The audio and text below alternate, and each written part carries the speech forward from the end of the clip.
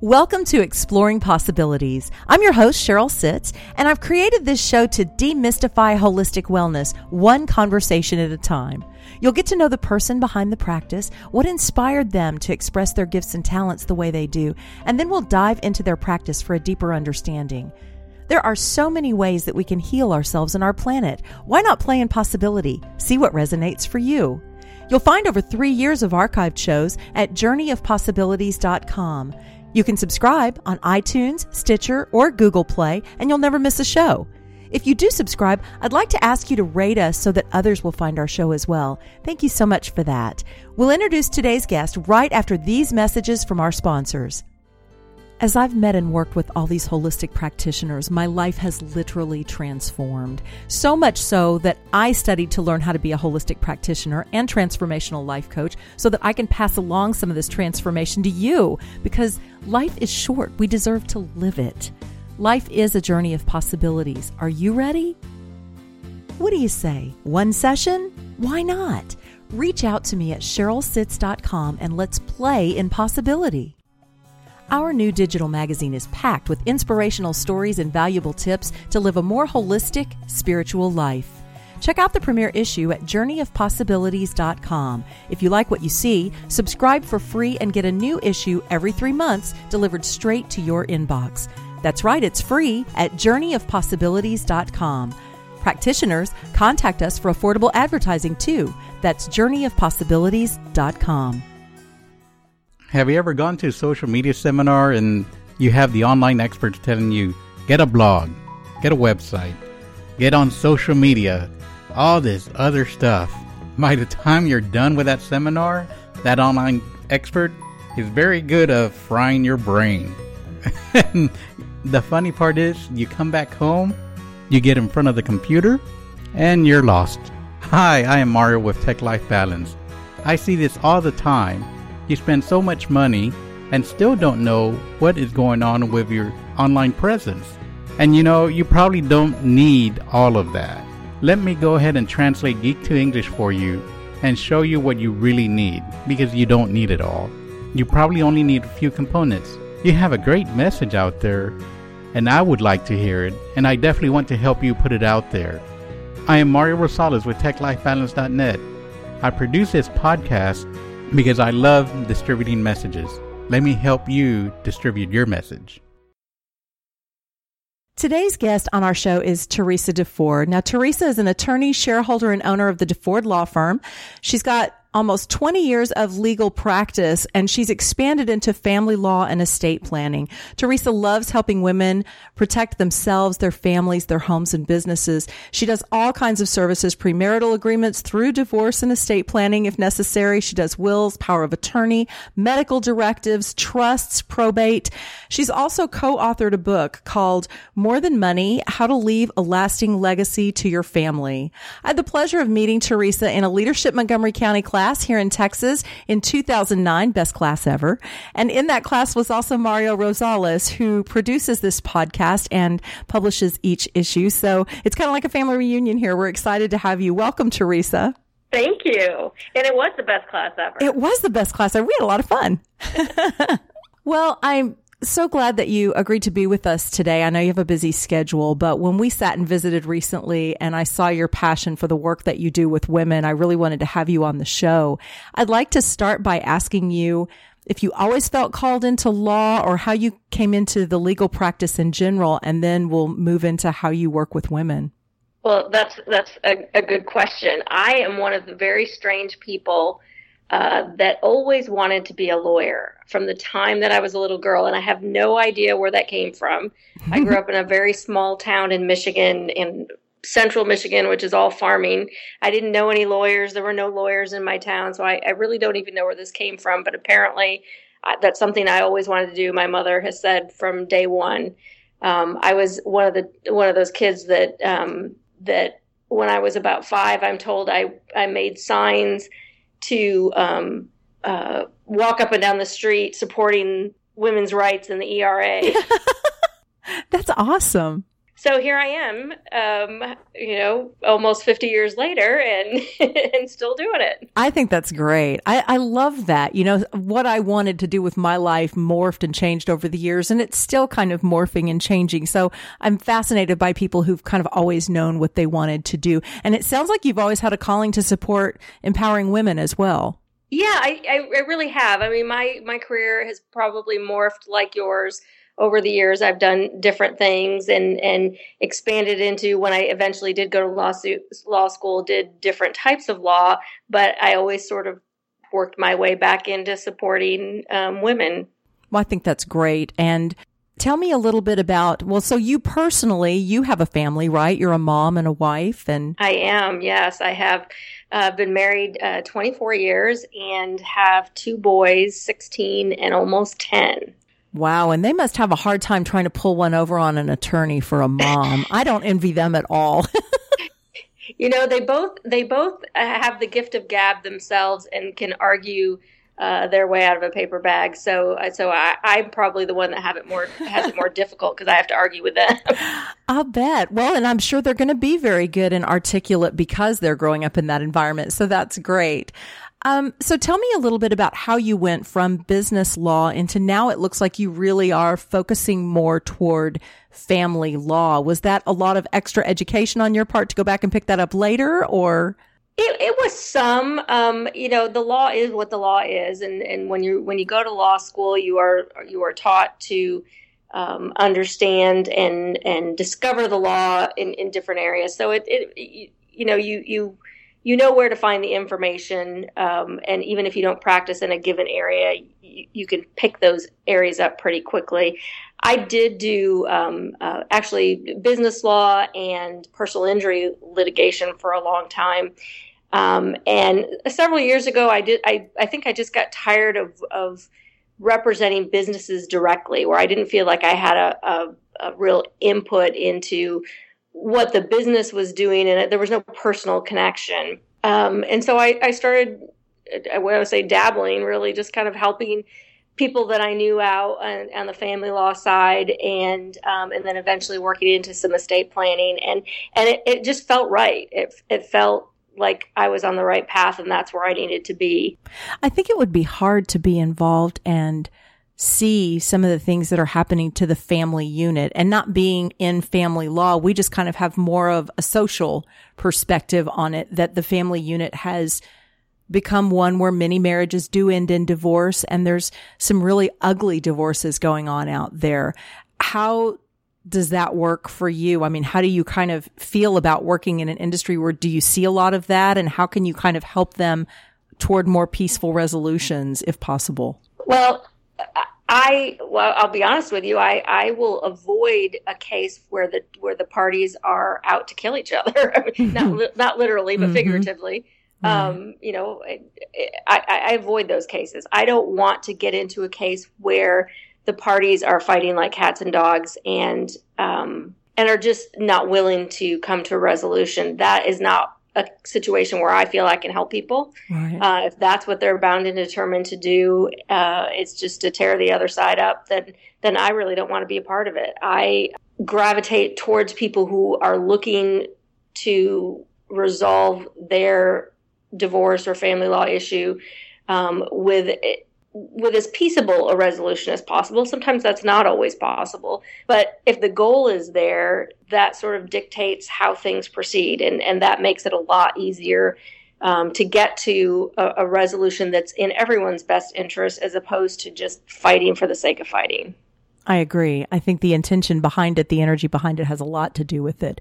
Well, don't you hope to get involved before it goes there? I mean, a lot of what you do seems more like it's geared toward planning and hoping for the best outcomes and covering yourself and that kind of stuff. Yes. I mean, if I can help ahead of time, part of that's education in a couple of different fronts. I recently started working with a divorce financial advisor and a divorce recovery coach, and we've started doing some workshops to educate women and men, about what the divorce process is, what it looks like, and if they find themselves going through it, how to manage that in a way that is best for them holistically, all around, from their own personal recovery to the financial side of it to the legal side of it.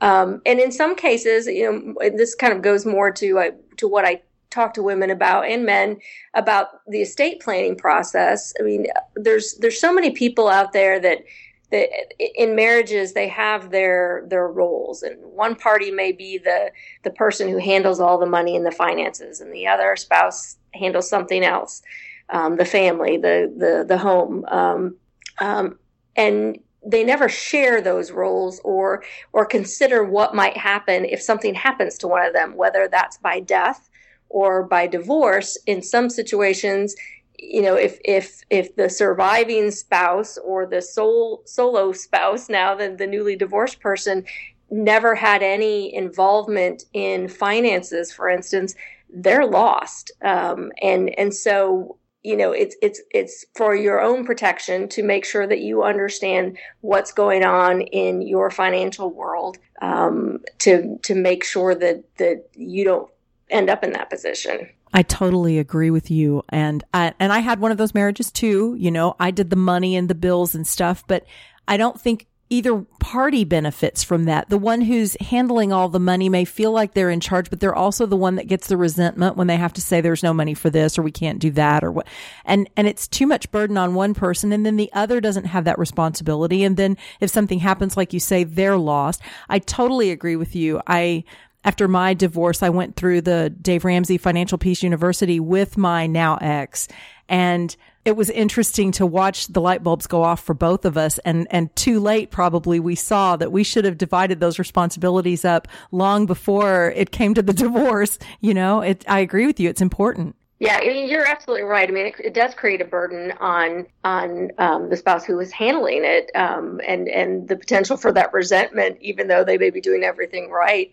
It just makes sense for both people to be involved and have that, to shoulder that responsibility jointly, for that reason, to make sure that the responsibility is on both people's shoulders, and there is, I won't say no resentment, but less resentment. Right. Or it's shared, at least. You're both upset if you can't do what you want to do, instead of it being one person's quote unquote fault or blame or whatever. And then both have the ability to access the information, handle things if, God forbid, there's an accident or death. So that the surviving person is not completely shut out.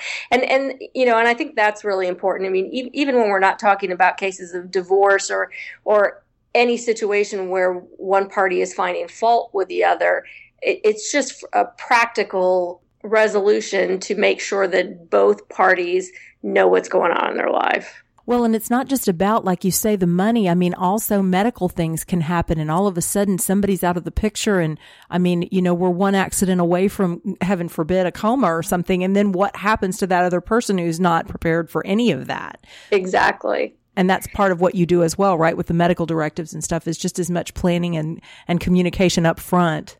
Yes. I mean, it is so important for people to have not only wills in place, but in my mind, even more importantly, the medical directives, legal and financial directives, and a directive to physicians in case they're at the end of their lives and want their family to know what they would want done in that situation. A lot of people don't think about it. They think, well, I need a will, or I don't need a will because I don't have anything. Well, you have your health. You have right. The assets, that you have in your life, whether that just be a bank account or a car or just your personal stuff. If you are in an accident or incapacitated in some way medically and can't speak for yourself, the bills still need to get paid. Someone needs to make a decision whether you should have surgery or they should give you a blood transfusion, for instance. And so by having those directives, those powers of attorney, you give that authority to someone to act for you when you can't. And in my mind, those are as much important, if not more important, than having a will. Because, you're presumably going to come out of it at some point. You want to make sure that, right. that everything's been taken care of.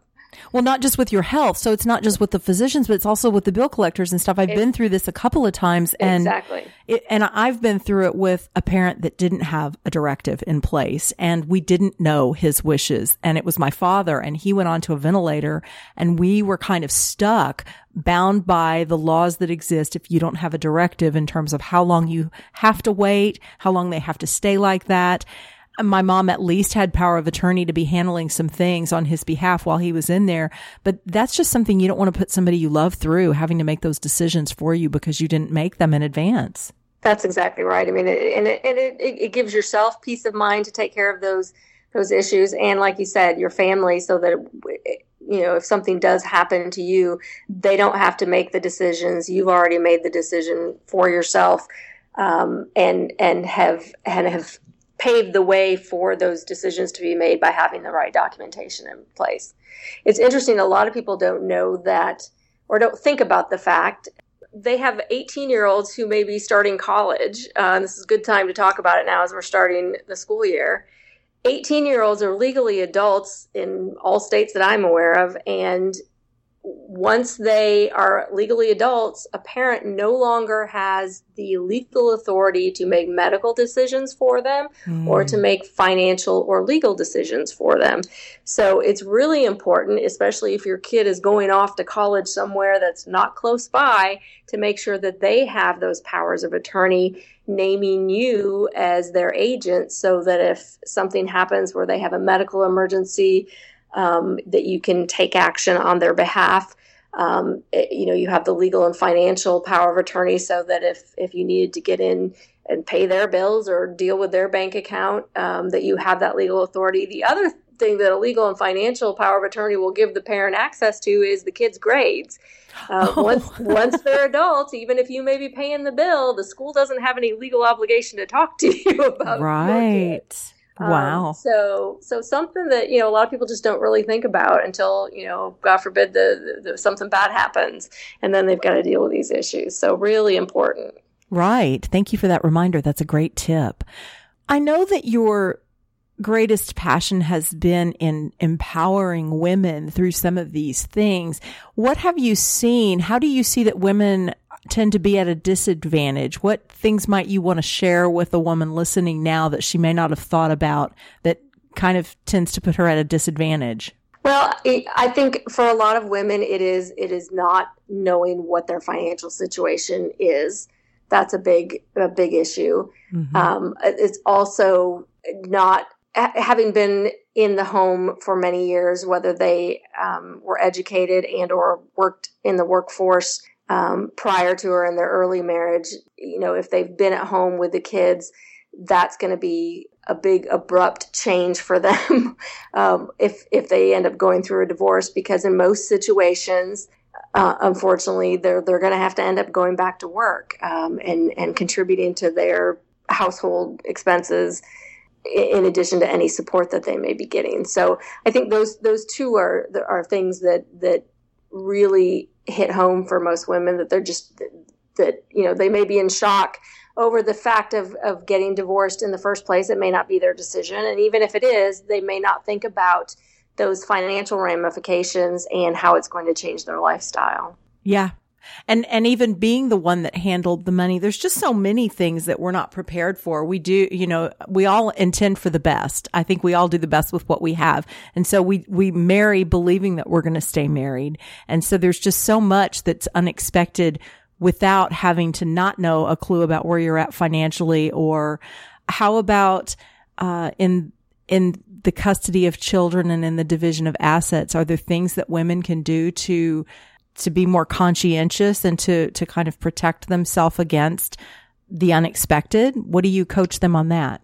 I think, with regard to child custody and possession and access issues, although I think that's what a lot of people fear, is losing their children. The laws in the state of Texas really, really don't lend themselves to that. I mean, you're going to have one parent who is going to be what's called the primary parent, meaning that's where the kids are going to live with primarily. But there's the other parent's always going to have visitation and access, and many work out arrangements where it's more shared than even what the Texas legal minimums are for possession and access. And I think a lot of the fears that surround custody and possession and access are unfortunately unfounded, and it's a lot of just fear mongering. And sometimes that comes out, when you start going through a divorce and everyone's not playing nice anymore. One spouse tells the other one, well, I'm going to take the kids, or I'm going to do this. And truthfully, that just doesn't happen. I mean, no parent is going to be prevented from seeing their kids, assuming that they're not a crack addict or in, jail for murder. I mean, it's just not going to happen. And so I will go back and say, you asked me about the things that women need to think about. I think one thing that they need to watch out for is number one, listening to their soon to be former spouse and listening to what that person has to say and tell them what's going to happen, because 9 times out of 10, they're not telling you the truth, right. Or they don't know the truth and they're just telling you what they think they want. And so that, again, that just brings so much fear out in people, when the truth is very far from what they're being told. Right. Well, and Texas is a community property state, right? So we have some pretty interesting laws concerning Yes. our money and our possessions anyway.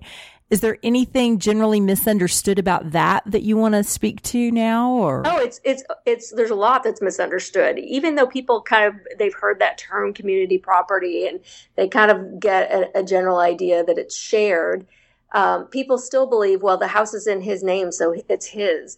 And the retirement's in his name, so that's his. Well, that's not the case. It doesn't matter whose name is on what account or what asset.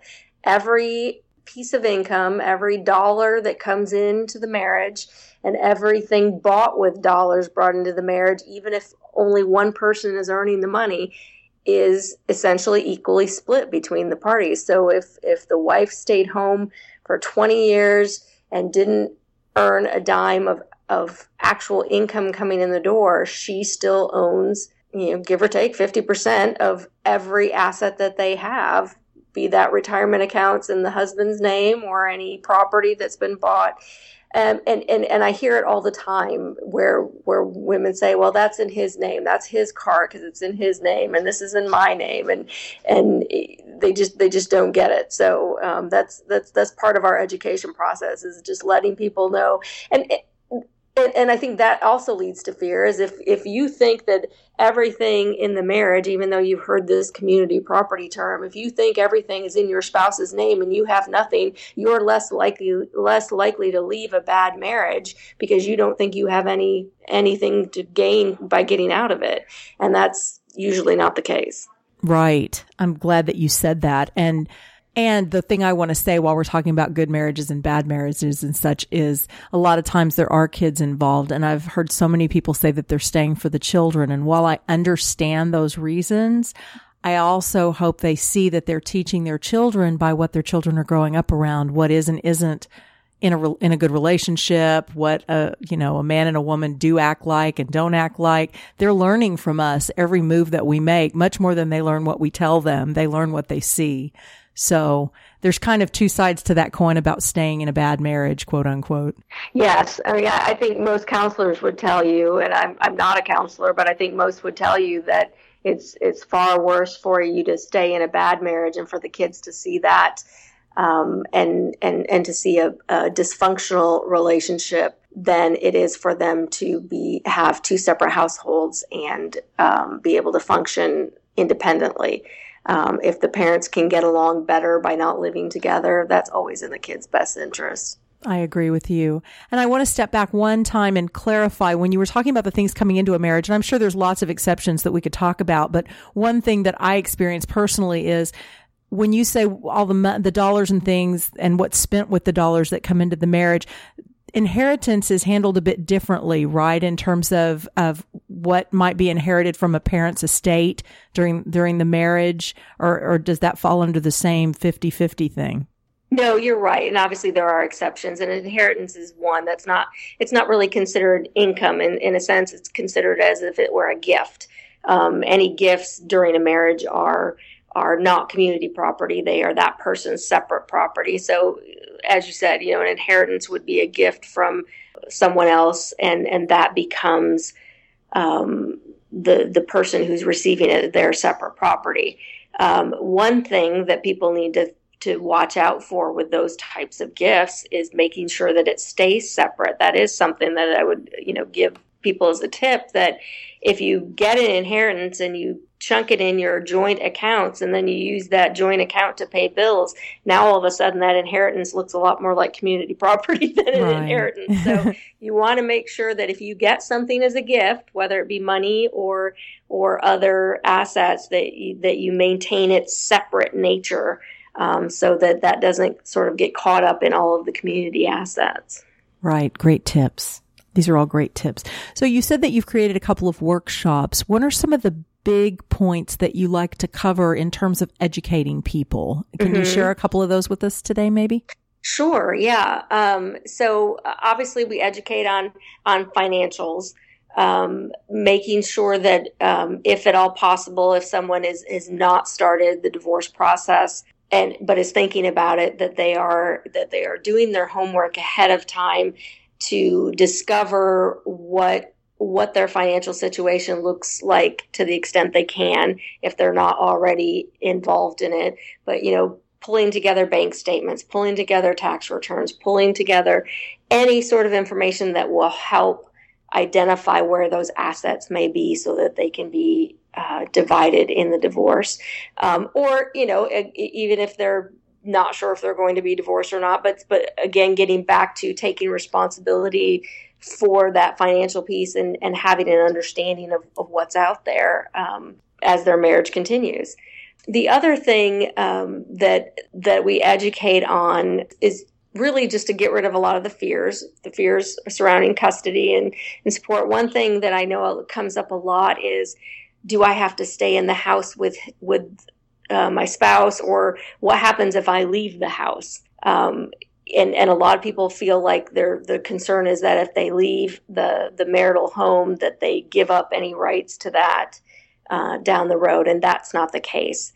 In some cases, people financially can't swing two households, even when things are not pleasant in a marriage. And so if they have to, both people can stay in the house. I mean, when you own a house together, or even if it were in one person's name, it is a community asset. It is the marital home, and neither one can kick the other out, assuming that there's no allegations of family violence. But if you do decide to leave, or your spouse decides to leave, neither one of you gives up the right to that asset. It just may make the process a little bit easier if you're not having to look each other in the face every day. Yeah. For us, we just moved to opposite ends of the house for a little while and made it work, And a lot of people are able to do that. Some people's houses are big enough they can live in separate bedrooms and not let the kids see that anything is necessarily amiss. And financially, sometimes people need to do that. It is expensive for one person to move out and have to rent an apartment or get another house, and now you're paying two sets of bills. And so, if financially it can work and the two parties can get along well enough, or ignore each other well enough to make it workable, then sometimes that's a good solution. What about legal concerns with the children? You brought up a good one a while ago about, when they reach 18, but what other legal concerns do you advise parents in terms of family law that to take care of with their children? Anything? The other one I would talk about would be medical powers of attorney, even for minor children. If you are allowing your kid to, say, go on a ski trip with a friend, or go on a vacation with some friends, at something like that, you want to make sure that the people that are taking care of your child have a medical power of attorney for them in case something were to happen, that they can get medical treatment. And those are really simple. And as long as they have that and a copy of your medical card, they can make sure that your child can get medical treatment wherever they are. That's something that's real important. Great. What kind of changes are you seeing in family law? Anything we need to be aware of? Legal changes, there haven't been any major legal changes in the last couple of years. Obviously, in Texas, our legislature only meets every couple of years. And so We don't have ongoing changes there. I would say, just from a practical perspective, I do see more people. I think there are more people interested in trying to work things out as peaceably as they can, without going to war. There's different types of ways to resolve or dissolve a marriage. There's something called collaborative law, which I think the concept of it is wonderful. It's the idea that we try to work things out without spending a lot of time in court. But the structure of that in Texas can be somewhat expensive. So I see a lot of people, even just dealing in a non-collaborative, a non-formal collaborative situation, really trying to work things out as best they can amongst themselves. They may get attorneys involved to handle the legal parts of it and make sure that they're protected where they should be.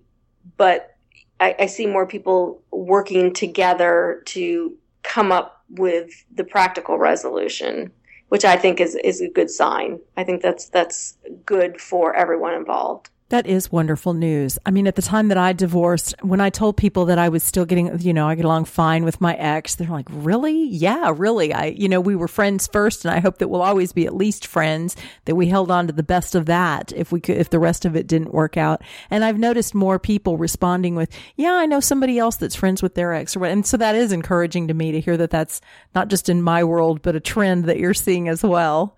Yeah, I think it is a trend, and I think more people are doing their own self-introspection and really working on themselves. And a lot of times when you do that, I think you can let go of all of the hurts and pains that you had before. Whether not that you forget, but that you can perhaps forgive and move on. And I just see more people working on themselves, and I think that leads to better results. Which is why we have, in the seminars we've been doing, we have a divorce recovery coach. I think everyone that goes through a divorce probably ought to have some sort of therapy, whether that's just group therapy, going to a divorce care workshop or something like that. But the lady I'm dealing with, who's actually a divorce recovery coach, she's not a therapist, but she helps people sort of map out a plan for their life after divorce, during and after divorce. And sometimes that's just what we need, is just a path towards the future. And, when you're in the midst of it, it's hard to see that. So having that support along the way is crucial. I agree with you. I have a friend who's going through a divorce, and, it's a death. It's a death of something that we had intended for our future together. It's the death of our future plans, of our relationship together. And so there is a grieving process involved, and it can be difficult to put together something that encourages you forward. So I'm glad to hear that you have some kind of a coach in place for your clients to help them move forward. That's so important. It is. Because you can get stuck, and never get beyond it. And I will tell this story to you because a lot of people, they talk to me and say, well, you've been married 24 years. What do you know about divorce and struggle? The women I'm doing the seminars with have both been divorced. And so they have had personal experience. But I will tell you, I guess the story that I look to is I had an aunt who was divorced when I was probably 11 or 12. And she had been married a long time, 26, 27 years. And so, and she was never able to get out of it. She was just completely stuck in who she believed she was and what her role in life was. And once that marriage ended, she was never the same. And in fact, eventually committed suicide. Now, obviously had some mental issues that were maybe unrelated to the divorce, and maybe contributed to it. I don't know. But I look back at that part of my life and think, I don't want to see women in that position. I want them to know that there is a future and that they can come out of divorce on a good side. And it is a death. It is something you have to grieve, but there's ways to move on. Yes. And oftentimes by the time we're having those kinds of conversations and divorce is coming into our reality, if you will. Things have gotten pretty bad. And so as much as it's hard to grieve the death of something, it can be so much harder to stay in something once it's that broken. So absolutely. Yeah, definitely moving forward. Do you have some workshops you want to tell us about that are coming up that people can attend, or? I do, and I don't have the date in front of me. I think the first one is the next one that we're going to have here in the Woodlands is September 10th, I believe.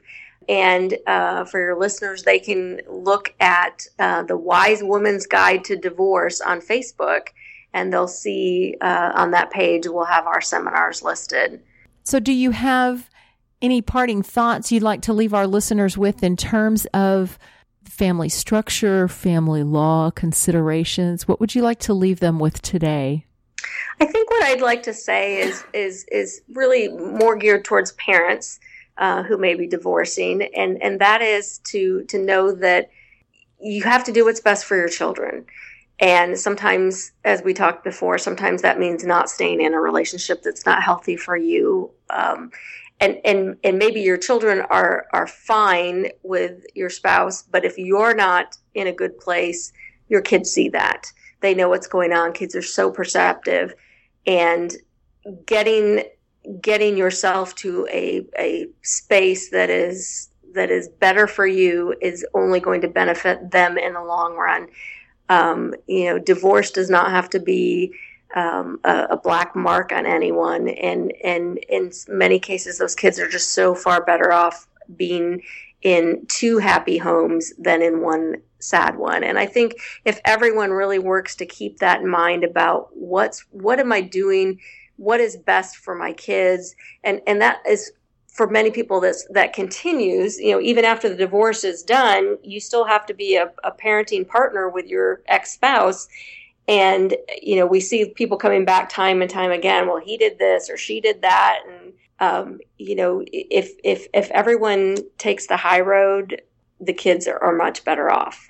That is so true. I've done mediation, and I've done that kind of work with families and divorcing parents workshops. And again and again, it's the kids that get caught in the middle, and it does hurt them. It hurts them to see their foundation shaking like it is when parents are coming apart and two homes are being created instead of one, and all of that. So the more that their feelings can be considered in the middle of it, the better they're going to be for it. So I'm so glad you said that. Thank you for sharing that. Yeah, and kids are so resilient. I mean, they will thrive in situations that are not what you envisioned. They're so resilient. And in many cases, especially with young children, they may not know anything different in the end. As long as they see that you're in a good place and that your ex-spouse is in a good place and everybody loves them, that's all they need. Perfect. Thank you so much for joining us today, and we look forward to following your work. And so they can find should they go to the law firm website or the Wise Woman's Guide, or? It's not on my website yet, but we will hopefully have that up soon, which is at DeFordLawFirm.com. But I also have a Facebook page under DeFord Law Firm, and there's a Facebook page for the divorce seminars that is called Wise Woman's Guide to Divorce. Thank you so much, Teresa, and I wish you all the best. Thank you so much, Cheryl. Would you like to be a guest on Exploring Possibilities? Drop me a note at info@journeyofpossibilities.com. Thanks so much for joining us, and we'll see you next time on Exploring Possibilities.